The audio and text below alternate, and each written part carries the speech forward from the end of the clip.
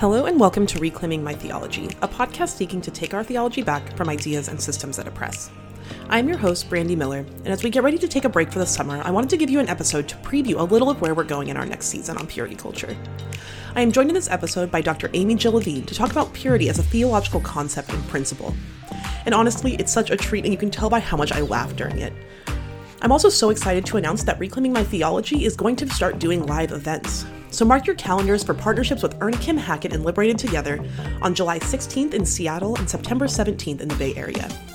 In July, Erna and I will be doing our first Reclaiming My Theology live podcast recording about bodily autonomy called Your Body is Your Own. After the general audience time, Erna and I will be hosting a half-day conference to pour into and engage with women of color. Tickets will be available soon for both of those events, so come on out and hang with us. I want to, as always, shout out our Patreon supporters who make all of this possible. It's such a gift. Thank you to everyone who supports through listening, sharing, rating, and reviewing. We appreciate it so much. And with all of that exciting stuff, please enjoy, as I did, this conversation with Dr. Amy Jill Levine. Well, I am really excited to have you on for a lot of reasons, but one, just because I think that as I have engaged with your resources, they've made me more functionally literate and better at reading the text that I say that I love and that I've been taught to love, but don't actually know a whole lot about. And so I recognize that even as we have this specific conversation, that it falls into this broader space of talking about patriarchy, Christian purity culture, and all of the things. I say purity, I'll say purity in quotes even, purity culture and all of that, and the ways that that impacts and permeates how many of us were taught to think, that actually does a lot of disservice to the Hebrew scriptures, I think to Jewish people. And so I appreciate you coming on for an interfaith dialogue in the midst of all of the risks that that could be. So thank you for being on today. Well, as for folks who don't know you, I ask my guests every time that we have an episode to describe themselves in this way. So I would love for you to describe, what does it mean to be you? Well, self-definition is hard because what it means to be me in relationship to my children is different than what it means to be me in relationship to my partner or to my students or to people who read my books.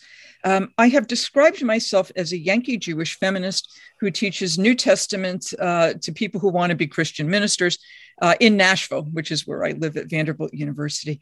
I am a member of an Orthodox synagogue, but I'm not Orthodox in practice.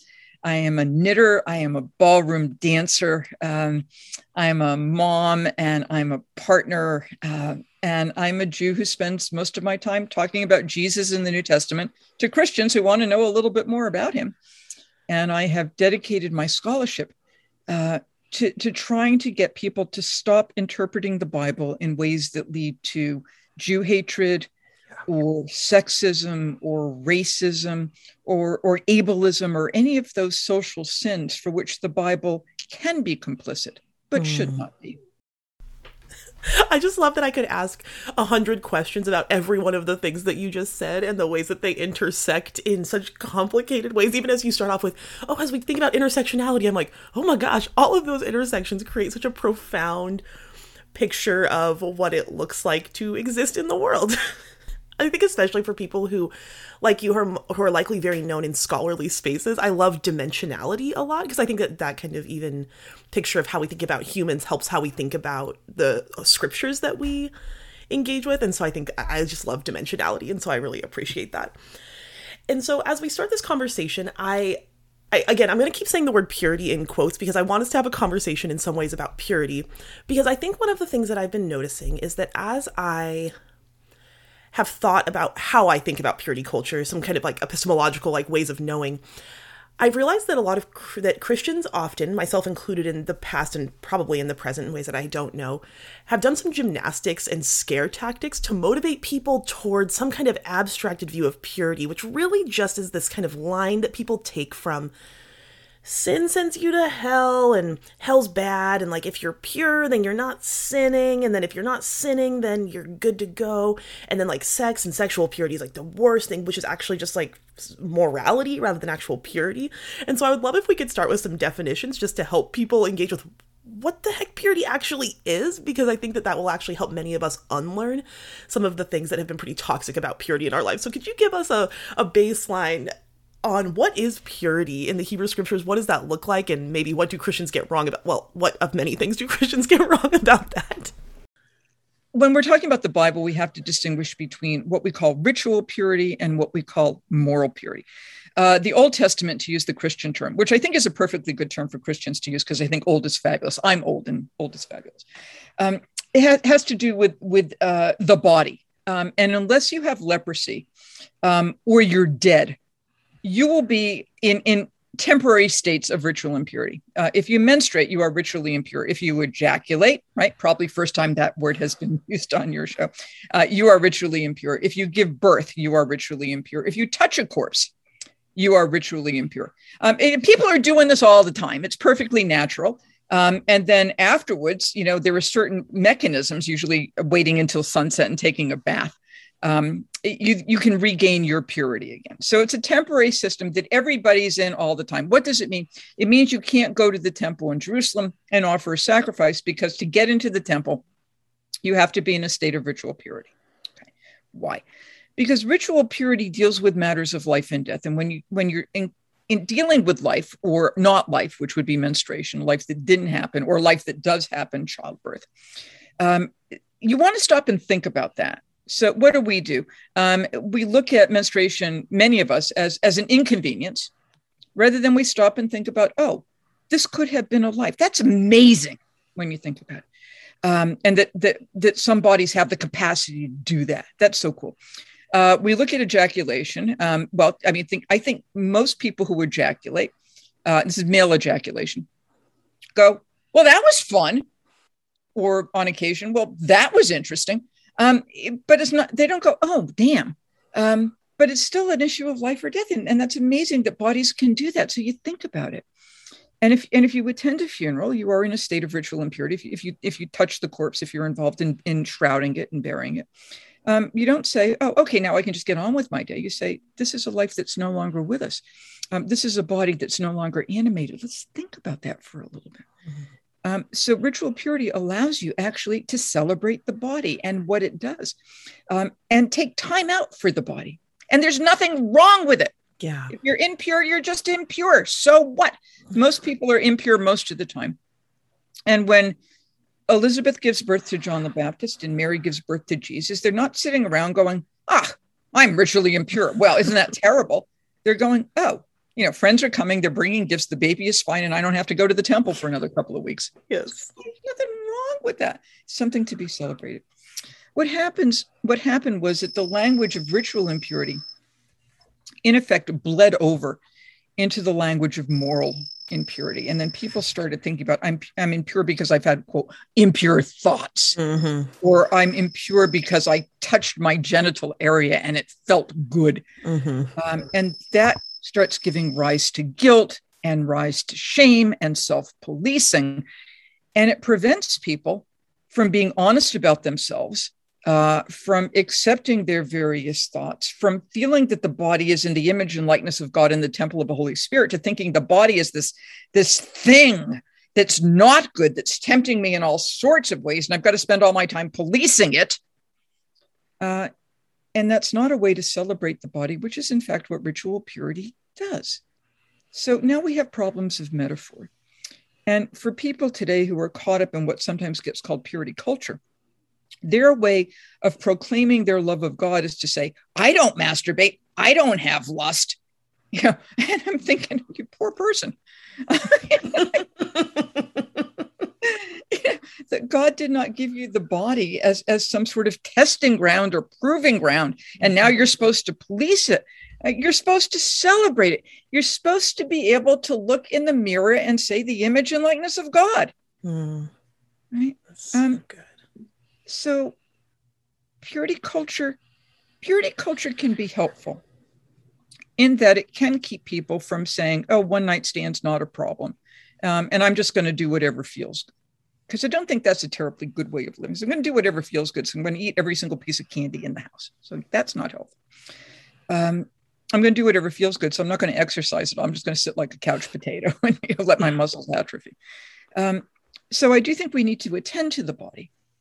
But I don't think it's a matter of policing. I think it's a matter of honoring, to help the body do better what it's made to do. And I don't think the God of the Bible is really interested all that much in, whether we masturbate or not. or whether we look at somebody and say, attractive. I think the God of the Bible is interested in making sure that how we treat others is with the respect with which we would treat ourselves and with the respect that we would treat God. And that we would enjoy. I mean, if you can stop and consider the lilies of the field, you should be able to stop and consider the old good things that your own body does. Yes. That feels, which I've never heard before. Right. I'm not saying that modesty is a bad thing. I think modesty is a good thing. That's what Adam and Eve learned, was modesty. But there should come a time when you look at somebody else with stark naked and you feel no shame and you feel no embarrassment. And that's sort of like a recovery of the Garden of Eden before that fruit business. And that, if you have that blessing, if you have a partner with whom you can be so totally you, without anything coming in between, no, you don't need the lingerie and you don't need Clinique or whatever. It's just you, stark naked, and your partner goes, "You're beautiful." There's absolutely nothing wrong with that. Yeah. Because you're looking at a permanent relationship, and it's a relationship that it's not like I have regrets the following morning. It's an ongoing thing, because that's what love is. God gave us that. Most certainly. And I think about how my generation specifically, that kind of grew up in like the early 2000s, kind of height of purity culture post the rise of the religious right, and kind of the most, I'm going to call it the most pure form of purity culture, that many of us were taught that our bodies were shameful, fleshy, horrible. And I think a lot of that comes from this misreading or reading of specifically Christian white evangelical reading of Paul, and specific things that he says about the body as he's trying to make sense of what does it mean to be in this kind of inter-ethnic, interfaith, figuring it out kind of community, and how is he making sense of Jesus in real time? Because I think about how I was often taught, I was taught two scriptures, basically. It was like Genesis 1 and 2, because you just need to like make sure that heterosexuality is just in there and the most important thing, and that like sex is set up in this like marital context in this way that like doesn't actually last more than like a few chapters of the Old Testament. And that then it would shift over to these kind of 1 Corinthians 5-7, like your body is a temple, without ever teaching us what the temple is and what that's supposed to do and what that would mean if your body was a temple, and saying things about sexual immorality and purity. Everything is permissible, but not everything is helpful or beneficial. And so I think there's some ways that many of us were taught these buzz scriptures, like you're talking about, pulled with these, I'm going to call them like very far dotted lines from the Old Testament to Paul. And so could you talk a little bit about how those kind of shape how we think about purity, temple, body? Because it seems like those things intersect in a really significant way for Christians who are trying to figure this out.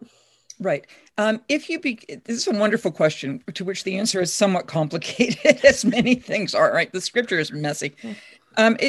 Genesis 1 says that we are all in the image and likeness of God. So that's very body positive. You should be able to stand in front of a full-length mirror, stark naked, like you get out of the shower and you stand in front of a mirror and you say to yourself, this is the image and likeness of God.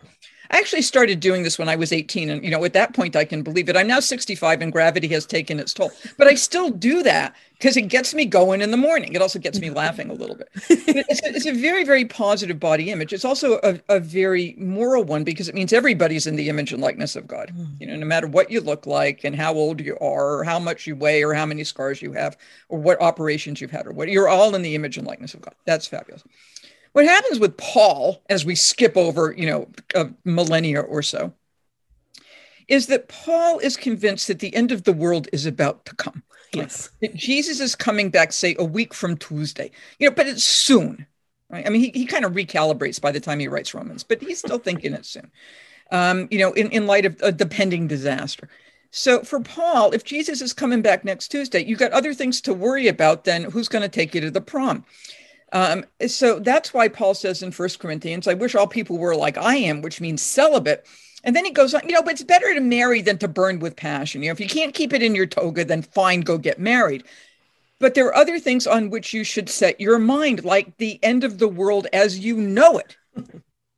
Now, okay, so Jesus didn't come back. If he had, we would not be having this conversation, because everything would be perfect, right? But he didn't come back. So then the church had to figure out what we do in that light. And they're still stuck with Paul. And they're still stuck with other passages in the New Testament, which are promoting virginity and celibacy and continence, like the book of Revelation, where the number saved are 144,000 Jews who have not known a woman, men who have not known a woman, but they're all members of the tribes of Israel. So, most of my Gentile friends are out anyway. Yes. and all women are out. So what the church already did is recalibrate. By the time you get up to the pastoral epistles, 1st and 2nd Timothy and Titus, they're basically saying, if you're a widow, get married, make babies. Let's get you back into some husband's control, by the way. So they've always been wrestling with issues of celibacy because that's how people enact their religion. And the weird thing was, the more the church talked about celibacy and virginity and continence, the more the synagogue said, get married, make babies. So that this whole celibacy thing pretty much drops out of Judaism. We don't have Jewish nuns. Right? They're continuing to wrestle with sexuality, and they're also wrestling within a ancient Near Eastern context and a Roman context. And in the Roman context, sex was, primarily to make citizens for the state. You got married to make babies so that they could serve Rome. Well, what do you do if you don't want to serve Rome? So all of these questions enter into Paul's discussion. And Paul, like Jesus, like the author of Leviticus, they're all products of their time. Mm-hmm. When my friends say to me, gee, AJ, Leviticus 18 and 20 is against homosexuality and Paul is against homosexuality. And you had cited Genesis 1, like, let's all be happily married heterosexuals. There are various ways of responding to that. I think the Bible really is a heterosexist text. I also think it approves of slavery. Most certainly. There are many things in the Bible that I'm not real happy about, but that doesn't mean we should be stuck with the Bible and that's it. Because if we're stuck with the Bible and that's it, that means God has had nothing more to say over the past 2,000 years. Mm-hmm. And that's not a helpful reading. And meaning arises in the interaction between the individual and the scriptures. So the scriptures require interpretation. Here, Jews have an advantage because we have an ongoing system of interpretation, from the Mishnah to the Talmud to the medieval rabbis to contemporary responsa. It's the problem of those conservative Protestants who are sola scriptura, if it's not in the text, I'm not going to do it. Well, there aren't any bathrooms in the text, but that hasn't stopped people from inventing indoor plumbing. Yes. It doesn't talk about microwaves. There are many things that we can add on. So what we have to do is figure out what texts are to be put to the forward and what texts are to be put down. And Jesus is helpful here. Love of God, love of neighbor. Yeah. That's the greatest commandment. Do unto others as you would have them do unto you. That's the law and the prophets. He sums it up. His fellow Jews would have agreed, by the way. When people tell me that Genesis is against homosexuality because God created Adam and Eve, not Adam and Steve, God created Steve too. And what I'm inclined to do for people who want to make those arguments is take a page out of the Jesus Playbook, because I think he's a very smart reader and I think he's a very good Jewish reader. So Jesus actually forbids divorce, and he's not doing it because, Jewish men are throwing women out on the street and therefore they're forced to turn to prostitution or begging. He does it because he says that's not the way God set it up, right? God made this match. And that is why a man leaves his father and mother and cleaves to his wife and they become one flesh. This is citing Genesis chapter 2. Okay. So first of all, that's a relationship that God brought together. I don't think all marriages were brought together by God. Yes. So then you have to go backtrack that one. Right. Yes. But what he does is he uses Genesis to trump Deuteronomy because Deuteronomy says you can get divorced. Okay. So I put Genesis up against Deuteronomy and Genesis wins. Okay. Well, by that same logic, Leviticus says, you male person. There's nothing about lesbianism in the Old Testament. If you're a lesbian in the Old Testament, you're good to go. Because for the Old Testament, sexual act means involving a penis. If there's no penis, there's no sex, and therefore there's no problem. Okay. So we'll put lesbians aside for the moment. Leviticus says, you male person shall not lie with a man the lyings of a woman. Now, if the text had just said, don't put your penis in the following locations, then we would know what it means. But now we got to figure out what it means. Right? So I'm already I don't want to make a law on something and I'm not actually sure what it means. I think it means don't engage in anal sex, but I'm not sure. But let's say that it does.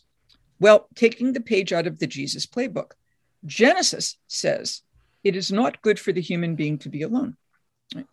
And after all of Genesis 1, it was good, it was fabulous, it was terrific. And suddenly you get this not good. Yeah. Well, if it's not good for the human being to be alone, Why would I condemn a gay person to a life of singleness and celibacy? Genesis trumps Leviticus. So there are various other ways of looking at this text. Is that what the author of Leviticus intended? No. Yeah. But the author of Leviticus is not here. We are. Yeah. And it is our responsibility to read the text in a way that we create healthy people who has, as Jesus puts it, life abundant. And if we stifle ourselves, then we will not have life abundant. That's so helpful. I think because it rubs up against, and again, I love that Jewish people have frameworks, because I think what I've experienced and how I think modern purity culture for Christians says is this thing where it's like, yeah, if it's not in the Bible, it's not there. But if it is in the Bible, we might be like, ooh, I don't know about that, because we don't want to look bad. But I think that phrase that you used, we're not sure what it means, so we're not going to make a law about it. I think Christians have taken a lot of liberties to say, we don't know what this means, but we know what we like, or we know who we are, or we know what will bring power and control. And so there are ways that sexual purity principles for Christians have largely centered around guessing, and then enforcing that guess, and then in enforcing that guess over and over and over again, creating shame that makes people hate themselves, and it gives no framework for how to actually be biblically literate in any way, because we don't have a framework where we can say this text trumps this text, because that becomes, at least in my conversations growing up, an issue of like apologetics and like, does the Bible contradict itself, which feels like such an annoying question when the Bible isn't trying to be in conversation with itself in the way that Christians want it to be. And so I appreciate that you've given a different frame for that, because it gives us some space to go, maybe we could look at this without abandoning the Bible completely, but by being people who sit in the primary principles of what the scriptures are trying to teach us, rather than, or trying to help us think about, rather than just kind of falling into proof texting or things that mostly prove that we don't know what we're talking about. Well, we're all going to do that anyway. We're all going to have our go-to verses, or what scholarship sometimes calls a canon within a canon. Yes. Right. These are the texts we put in 40-point font, and these are the texts we put in 2-point font. The ones we put in 2-point font, they're there, but we don't pay any attention to them. The people who are reading the text to say it's against certain things, I don't think they're reading incorrectly. I think they're reading through their own lenses, but we're all going to do that anyway. Mm-hmm. So then the question becomes, what arguments might one use for people who are unable to move because they feel so guilty, or beating themselves up all the time, and who operate out of fear of God rather than out of love of God. So how do we have a more wholesome reading of the text? And how do we incorporate that wholesome reading in what we know about other things? Because the text is not all in all. I mean, we have science, and we have sociology, and we have personal knowledge, and we have our own interior feelings. And I don't think we should be turning ourselves into knots, because what we know from everything else does not fit what the Bible says. We know the sun doesn't stand still. And we know we don't have a geocentric universe. I mean, at least most people know.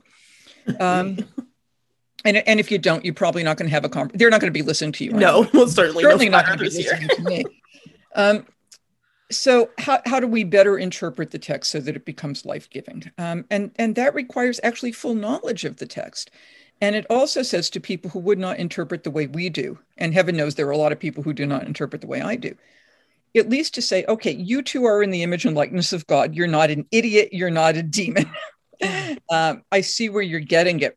Now, let me see if I can make a counter argument and see how, since we're all interested in human wholeness at the end, how can we work together on this? And what's the outcome of your reading? And that has to be done in respect, even for people who come up with comments from the Bible that I find harmful and hateful. Yeah.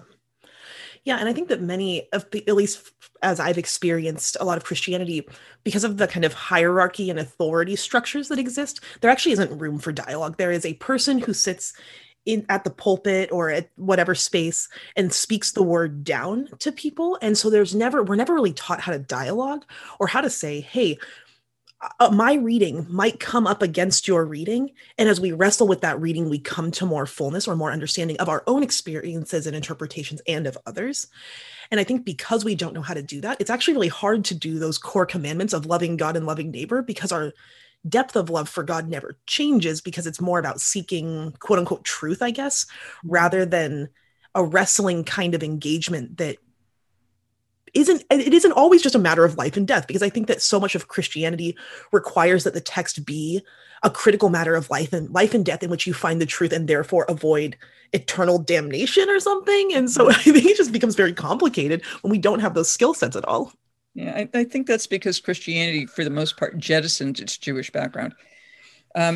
So what do you do if you're a Jew? You wrestle. I mean, that's what Israel etymologically, right? The traditional etymology is Israel means to wrestle with God. This is Jacob's renaming after that business at the Jabbok River, where he actually winds up getting a groin pull. And he's got that for the rest of his life. So you wrestle with God, which means you have to do it in community, right? So Jews, we do this in a community. It's not a top-down thing. Rabbis are rabbis because they've studied more than the rest of us, and they're supposed to know more. But that doesn't stop me from, if I don't have a disagreement with my rabbi, at least once a month, one of us is not doing our job. Yes. And when we look at rabbinic sources, they say, give us another reading, and some of which are mutually exclusive. Now, the reason we can do that is because we are not just a religion. We are also a people, with a homeland and a language, and a common descent from Abraham and Sarah and all the way down, right? You can convert in, but then you get to be a member of the people and you get all the rights and responsibilities as everybody else. But at the end of the day, we're all still Jews. Yeah. Now, if you get into a system by belief that's detached from ethnicity and detached from a homeland, and detached from anything, you just get in by water and spirit, right? This is Jesus talking. Yes, Jesus. Yeah. Well, if you get in just by that, then you can't argue, because if you get in by belief, you get out by belief. So at the same time, Christians aren't arguing. One of the reasons they're not is because they're worried about stepping into heresy. Now, it seems to me, and I say this as an outsider, that Christians ought to take their baptism more seriously. It's not quite as obvious as circumcision would be, for male Jews. Certainly. Right, but it's there. And it should be just as indelible as being a member of a new family. Baptism doesn't wash off, right? It's not like one of those fake tattoos. It's there forever. So Christians should be able to wrestle with each other and wrestle with the text rather than just saying, gee, I don't agree with you. I think I'm going to go found a new denomination. It's a failure of understanding what Paul would call the body of Christ. And sometimes parts of the body don't work well together. Right?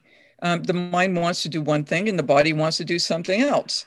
My fingers want to knit, but my legs want to run. I'm in competition with each other. My stomach is growling, but I got this paper to finish. Yeah.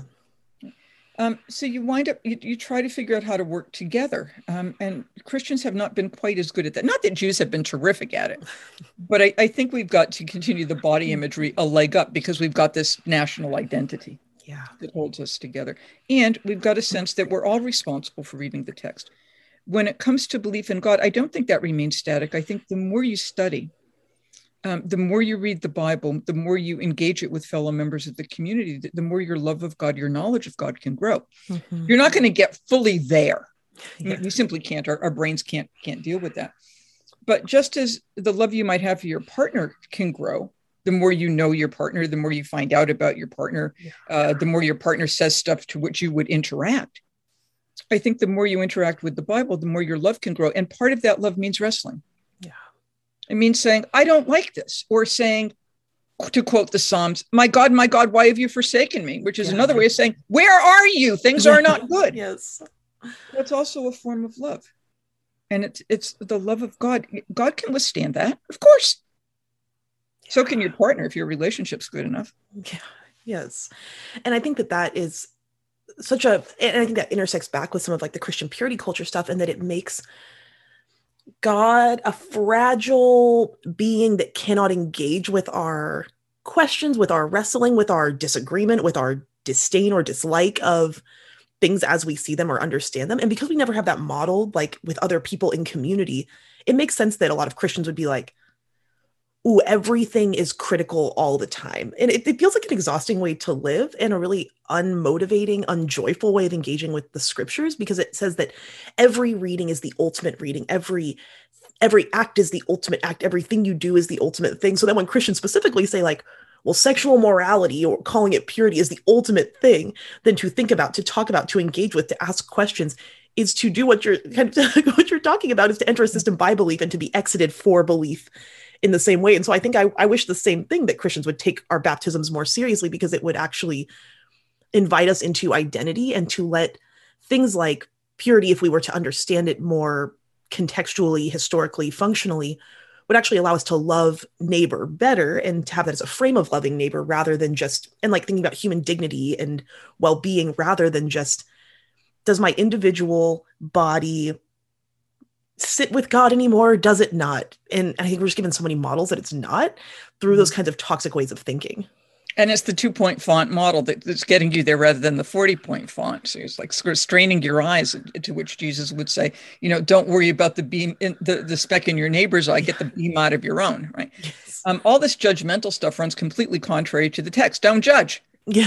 Right? Yeah. Because if you judge, you're going to get judged by the same category. Don't do that. Yeah. Deal with yourself, right? Yes. If you see your neighbor doing something wrong, that's actually Leviticus 19:18. It's the run up to love your neighbor as yourself, right? So if you see your neighbor doing something wrong, you got to rebuke your neighbor, right? Don't shoplift, right? Don't do drugs. Yeah. Things you might say to a teenager or whatever. Don't cheat. Yeah. She says as the teacher. And that's a form of loving your neighbor as yourself. So there is a sense of responsibility, but it's not a sense of like Big Brother watching you over you every single minute to see if you have a lustful thought. Mm-hmm. That's not the point.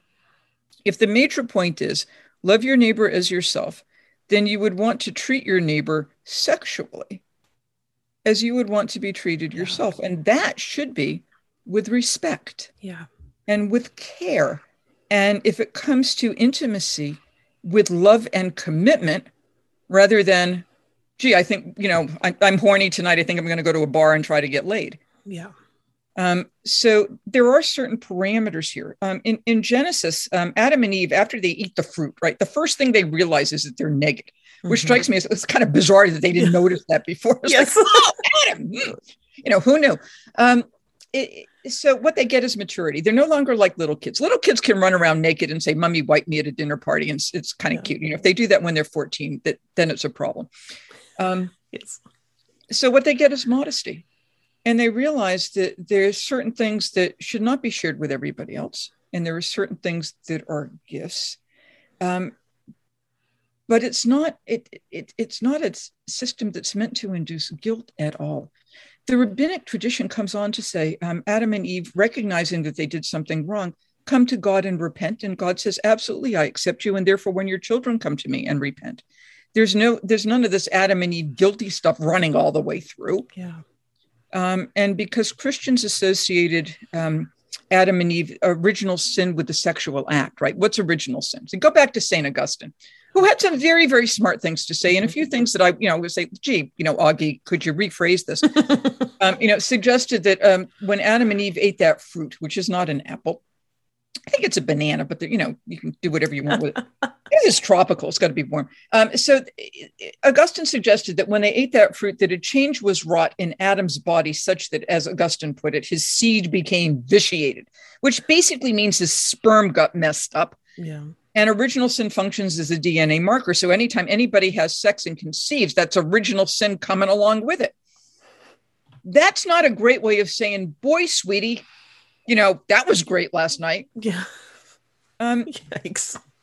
And it only comes in with Christianity. If you look at Jewish reception history of Adam and Eve, it's wonderful. Before Jesus, the book of Tobit in the Old Testament Apocrypha, the Deuterocanonical text, when Tobit gets married, he talks about, may our relationship be like Adam and Eve, where two people are meant to be helpers to each other. Yeah. We don't have that sense of Adam and Eve with the sex, with the guilt, with the Yeah. In fact, after Genesis 5, they disappear. We get a bunch of Garden of Eden stuff, but Adam and Eve, not in Judaism, not so much. Yeah. So figure out where you want to put the focus.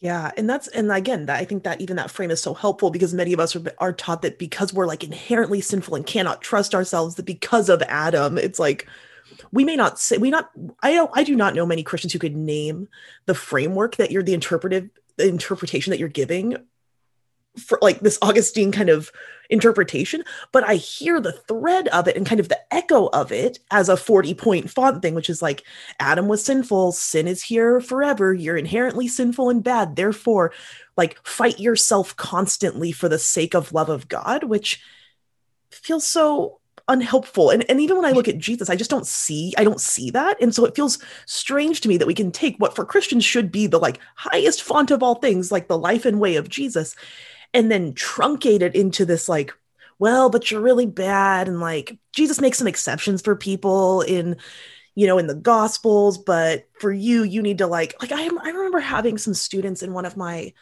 the community chapters I was leading with campus ministry who would like, had this like masturbation accountability groups. Like anytime they would masturbate, they would like they would have to buy the rest of the guys in the group a burrito. And I was like, I don't understand how you understand God and community in such a way that this is helpful, but you just see yourself as like so bad that you have to punish yourself in a way that like benefits your friends to like do this other thing. And so the amount of like ways that we try to make good a thing that has never had good consequence feels so strange to me. Yeah. Did you ever ask them what verse told them that they weren't supposed to masturbate? I mean, I usually start with that. Like, where do you get that? Well, the Bible says, well, where does it say it? And then after that, why does it say it? What's the concern behind it? Not everything the Bible says people do. Jesus says, if your eye offends you, pluck it out. And I'm seeing people wearing masks, but I'm not seeing a whole lot of like eye patches. And I'm pretty sure that every once in a while, somebody has done something offensive, like you look at something and you get greedy or you get lustful or whatever. If your foot causes you to stumble, lop it off. That's just going to make you stumble more, by the way. It's awkward. So what verses are they looking at? Mm-hmm. And why are they thinking that that's part of love of God and love of neighbor? Love of neighbor and love of stranger means, being welcome and being hospitable and being kind. It doesn't mean making sure that you keep your hands from being between your legs. That's just kind of weird to me. Yes. And it feels a lot like what I experienced was a lot of students coming to me and being like, well, my youth pastor said, and I'm like, especially now, I'm 31. When I look back at like youth pastors that I know that were like for sure 25 when they were like 25, single, seminary trained, but not even seminary trained, Bible college trained, which is like its own other category of chaotic interpretation. I was like, okay, yeah, your youth pastor said this thing to you, but what about that person's words are so deeply impacting that you can jettison the text and what it does or does not say and superimpose Pastor Mike's view of what you should or should not do with your body onto your view of God and neighbor. And it seems like Pastor Mike's interpretation is actually not helpful for you and your sense of self at all. So what do we do with that? And I think those questions of like, what is the concern that the text is trying to engage with feels like a much more helpful frame than what is the text telling you to do? Because I think that Christians often skip all of the, and this is how I was taught to interpret the Bible, was skip all of the in-between and just ask, what does it mean? Like, what does it mean for my life today? And without doing all of the work beforehand, we end up with like, don't masturbate, don't have sex, don't look at people, don't have sexual feelings, don't, engage with your body in certain ways that, again, I've said it a lot, just don't feel helpful. You get to the point with some people where, so they're married, they did everything right. They had their purity ring, then they got their engagement ring and they got their wedding ring and they got married, and the bride wore white, whatever. And then, they get into bed and they lie back and they think about Jesus. You can do that, but I don't think it's quite giving that moment of sublime intimacy quite the interaction. Why do you need 3 people in the bedroom? Let them look on from a distance. It's fine. I think it's denying, in part for Christians, the sacrifice of the Christ. If people are just so struggling not to do certain things, like not to masturbate, I think masturbating is kind of like pooping. I think people just do it, right? Babies do it. It's denying the sacrifice of the Christ. That's supposed to set you free. It's not supposed to chain you up. Yeah. God sets you free. That's the whole Exodus from Egypt thing, right? Like, you were enslaved. You're not enslaved anymore. Go out and make sure that other people aren't enslaved. Don't, but what we wind up doing is we start policing ourselves, because at least we think we have some sort of control there. Yeah. So it's that fear of master. Well, if I don't masturbate, then I'm in control, right? I think there was a Friends episode about this at one point. Um, and that's the same thing as people who worry about what eating disorders. If I can control what comes into my body, now I'm in control. Mm. But that it's such a severe control that it leads to danger. It leads to harm to the body. It leads to harm to the spirit. And it's a control that's shackling rather than a sense of control of freedom. Yeah. You wind up policing your body, and you should be honoring it, not policing it.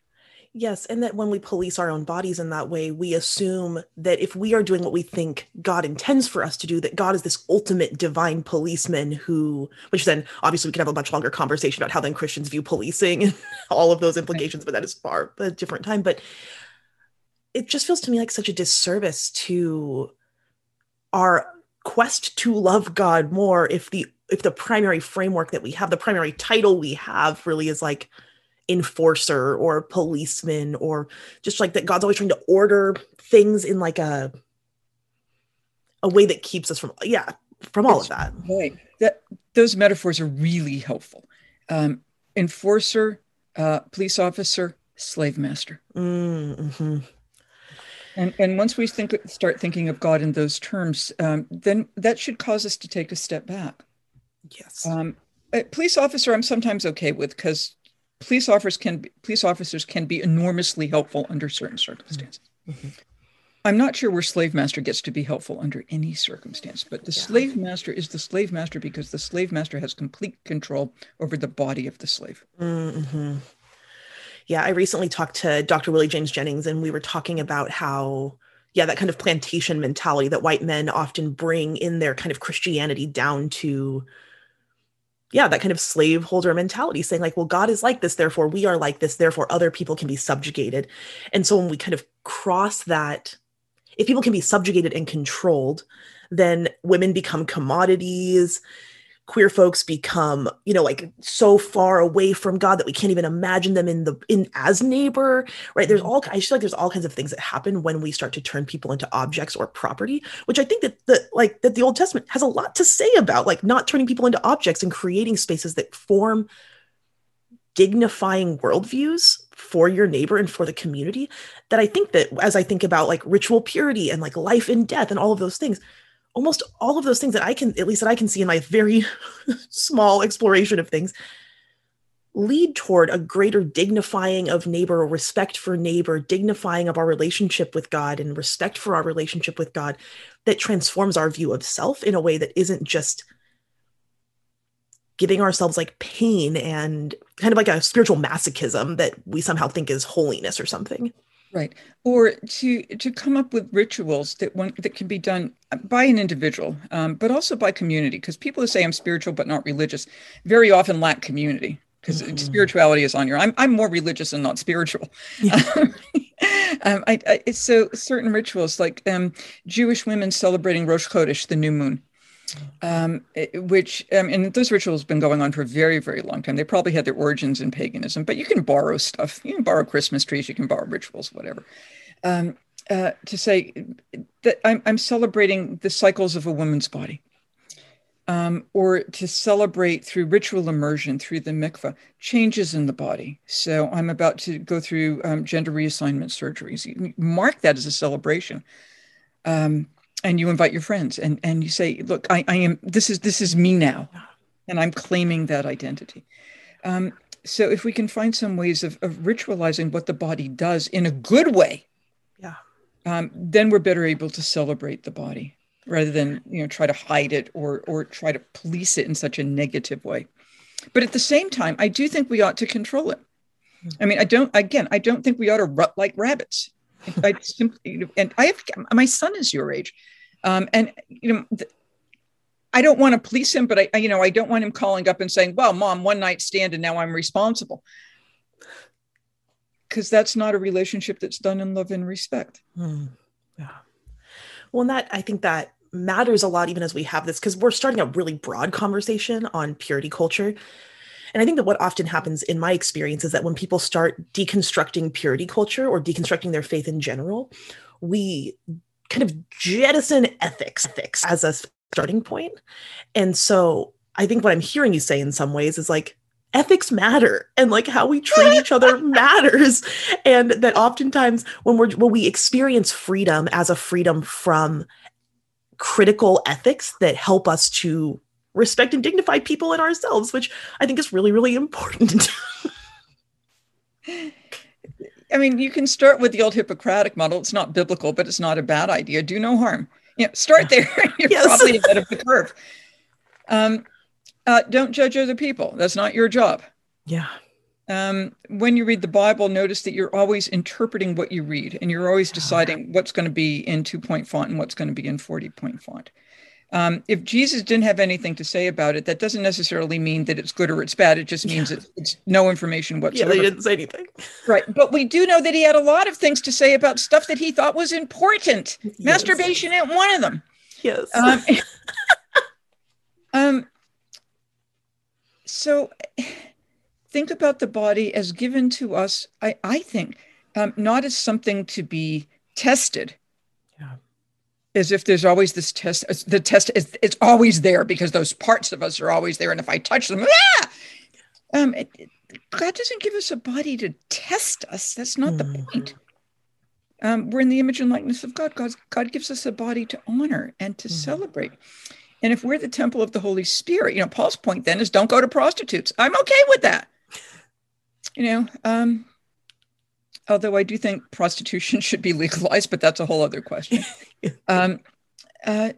Treat your body with respect, and therefore treat other people's bodies with respect, but don't get all judgmental about it. And celebrate what your body does. If you can ejaculate, God bless you. Good for you. If you're menstruating, terrific. And then we have to have, sanitary napkin equality. And make sure you get something to help you. If you're ready to have a baby, make sure you're ready to have a baby, and it comes about not by accident. Yeah. Celebrate intimacy like the Song of Songs celebrates intimacy. Celebrate intimacy if you're my age or if you're old enough to be my great grandmother, because if you still got it, God bless you. What a gift. So good. That seems like a much better way of doing it. I absolutely agree. And I think yes, what if our morality didn't have to make us feel terrible all the time? What if our ethics didn't have to make us feel terrible all the time or be just so complicated? I feel like having the right frames helps us to live a little more freely, like you were talking about before. And I think you've given us some frameworks. So then as we close, I know that your work is vast and your writing and teaching so impactful, but I was wondering today if you would close, instead of plugging those things, by plugging or expressing how you do what I think you do differently than so many others, which is invest in interfaith work with hope in the way that you do. So can you please tell me a little bit about why you do that and what that looks like as we finish out today? So if Jews are going to love Christians, we need to know something a little bit more than this incessant insistence on purity culture and Santa Claus and the Easter Bunny. There's got to be more than that. And if Christians are going to love Jews, it has to be more than a very narrow reading of Leviticus, a production of Fiddler on the Roof, the State of Israel, and the Shoah. Yeah. And I think the more I study Christianity, the better Jew it makes me, because Christian history is part of Jewish history.